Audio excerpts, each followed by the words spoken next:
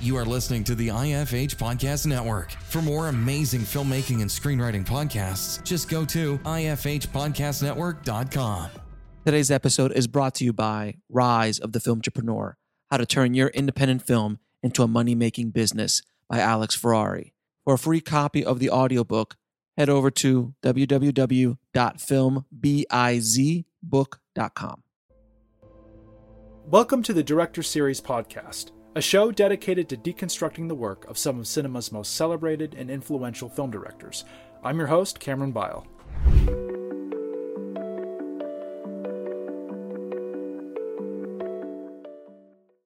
There's an argument to be made that the greatest art is born from a place of deprivation, the state of needing something essential to the human condition. Taxi Driver, Scorsese's first true masterpiece and one of the most influential films of the 1970s, was born of this deep existential deprivation.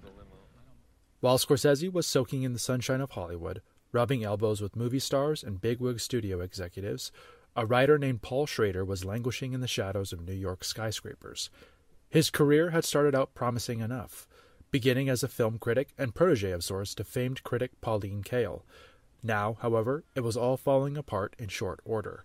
The trauma of divorce and a subsequent breakup with another romantic partner developed into stomach ulcers and a persistent insomnia, turning him into a regular at pornographic bookstores and movie theaters by virtue of being the only establishments that were open. He was caught in a somnambulant state between wakefulness and sleep and wanted to capture the sensation through cinema, perhaps in an attempt to exorcise himself of his troubles. Inspired by some of the more lurid news stories of the day, Manson acolyte Squeaky Fromm's placement on the cover of Newsweek after her attempted assassination of President Gerald Ford, and the publication of the journals of Arthur Bremer, the would-be assassin who shot George Wallace during his 1972 presidential run, Schrader devised the character of a troubled taxi driver as a study in pathological loneliness and a reflection of society's moral rot. This figure, the first of many such protagonists throughout Schrader's subsequent career, would form the basis for Taxi Driver, a script he dashed out over the course of a few reclusive weeks where he spoke to almost nobody at all. Schrader's project attracted the interest of producing team Michael and Julie Phillips, and subsequently Scorsese. Though his initial effort to attach Dustin Hoffman failed, the actor apparently regarded his would-be director as quote-unquote crazy, Scorsese realized the leverage necessary to secure the job lay in his Mean Streets star Robert De Niro. De Niro, fresh off a Best Supporting Actor win at the Oscars for his performance as the young Vito Corleone in Francis Ford Coppola's The Godfather Part 2, was fast becoming a major star whose mere presence could make or break a film. Taxi Driver would become a transformative project for both men, propelling them to the forefront of the industry with a bold, uncompromising film that would define a decade and a generation. What is the one thing about this country that bugs you the most? Whatever it is, he should clean up this city here, because this city here is like an open sewer, you know? It's full of filth and scum. And sometimes I can hardly take it. Whatever becomes the president should just really clean it up. Even without the inspired contributions of Scorsese, De Niro, or Schrader, Taxi Driver would still be an important work thanks to its depiction of a New York City that simply doesn't exist anymore. A city on the brink of bankruptcy, where crime and decay could spread through the crumbling streets like a cancer, where the stench of desperation rivaled the smell of garbage that littered the streets in the wake of a sanitation strike. De Niro plays Travis Bickle, an insomniac Vietnam vet without much of a social life. He takes on a job as a cab driver working the night shift, where he can connect with the beating pulse of the city and its eclectic mix of inhabitants.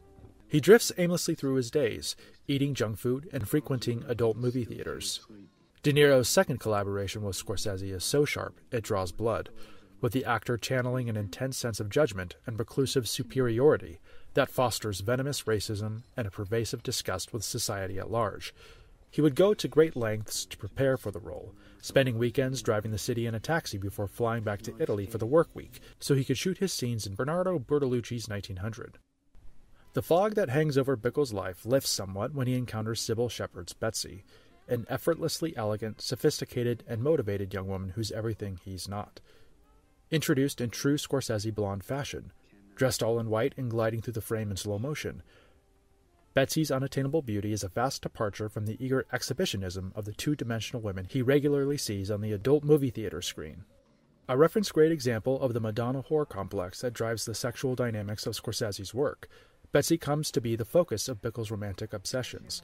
He lurks outside the presidential campaign office where she works, ginning up the nerve to ask her out on a date that he subsequently bungles by taking her to the only movie house he knows. While he tries to regain her trust, he also fixates on Jodie Foster's Iris, an adolescent prostitute who's been forcefully taken under the wing of a trashy pimp named Sport, played by Scorsese regular Harvey Keitel. Foster's courage as an actress is startlingly apparent, even at the age of 12. Having undergone rigorous psychological evaluation to make sure the role wouldn't traumatize her, Foster ably balances the innocence and naivete of a child with the disillusionment and cynicism of someone whose childhood was prematurely taken from them. At first, Bickle only verbally encourages Iris to leave the profession, but his growing obsession with guns, knives, and Old Testament fire and brimstone causes him to opt for a forceful and violent liberation from her sexual oppressors. Through this twisted crucible, Travis Bickle remakes himself into a crusading vigilante, a man ready to take the salvation of his beloved city into his own hands, cleansing it with fire and blood. Scorsese populates his main cast with a collection of character actors and familiar faces from his previous work. A young Al Brooks appears as Betsy's bookish co-worker, also competing for her affections. Stephen Prince, who would soon become the subject of Scorsese's documentary American Boy, plays a black market arms dealer.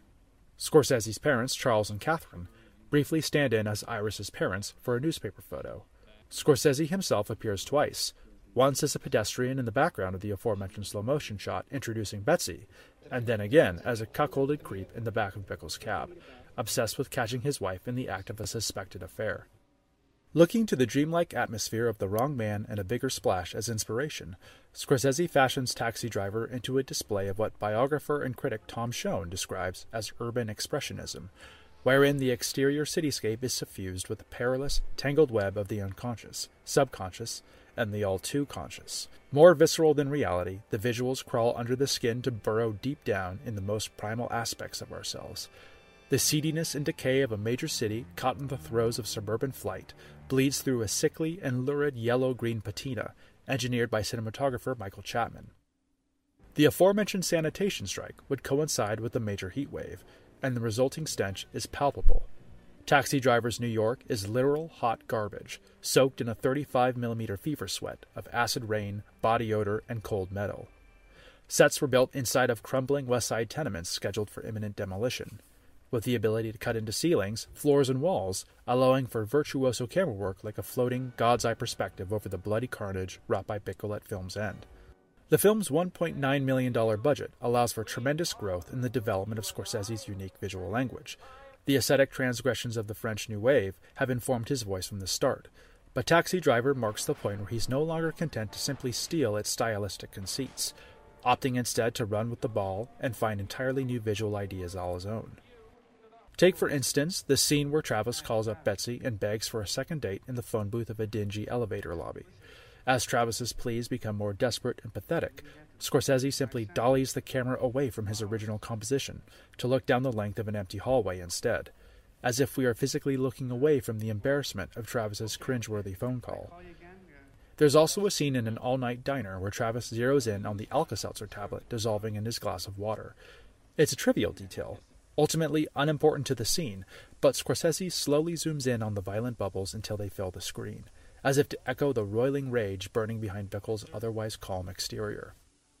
Just as Alice Doesn't Live Here Anymore looked to the designers of monumental old Hollywood films like Citizen Kane for the overtly theatrical design of a key set piece, Taxi Driver enlists Kane's iconic composer Bernard Herrmann to accentuate its neon and sulfur hellscape. A move indicative of his bone-deep absorption of film history, Scorsese's hiring of Herrmann results in a dissonant, brassy score that throbs along long Manhattan avenues, all the while dangling the promise of cosmopolitan happiness in the form of a sultry jazz theme. Taxi Driver's music is an undeniable display of a master at work, pouring all of himself into his creation until there is nothing left. Indeed, Taxi Driver is Herrmann's last work. He would pass away mere hours after returning home from the film's final recording session. Taxi Driver is so thoroughly steeped in Scorsese's artistic signatures that one could be forgiven that it was he, and not Schrader, who came up with the screenplay. He does contribute a core creative decision in transposing Schrader's original Los Angeles setting to the grimy environs of Manhattan.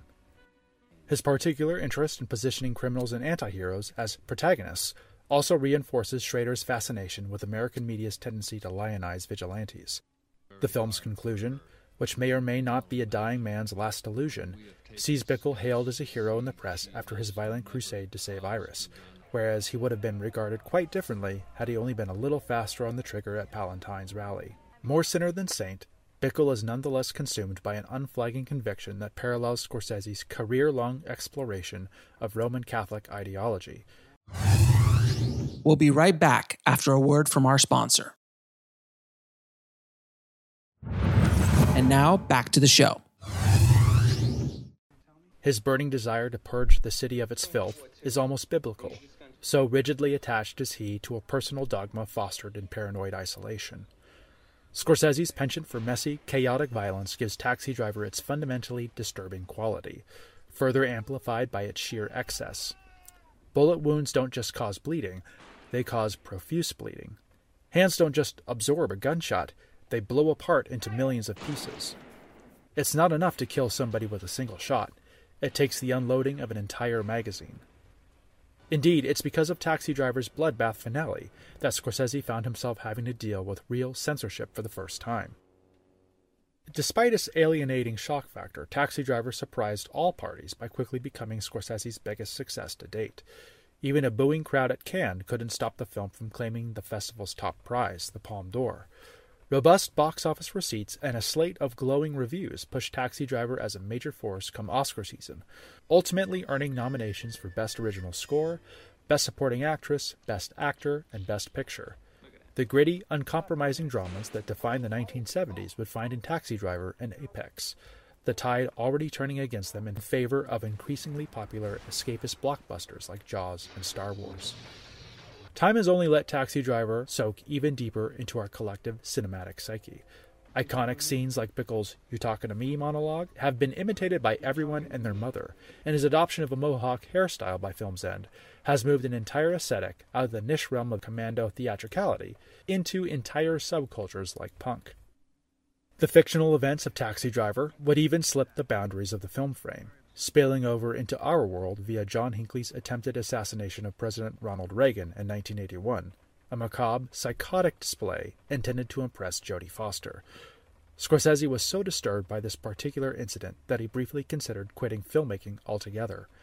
Thankfully, he didn't, and the success of his subsequent work would further reinforce Taxi Driver's own, enshrined within the pantheon of great films with its 1994 inclusion on the Library of Congress's National Film Registry.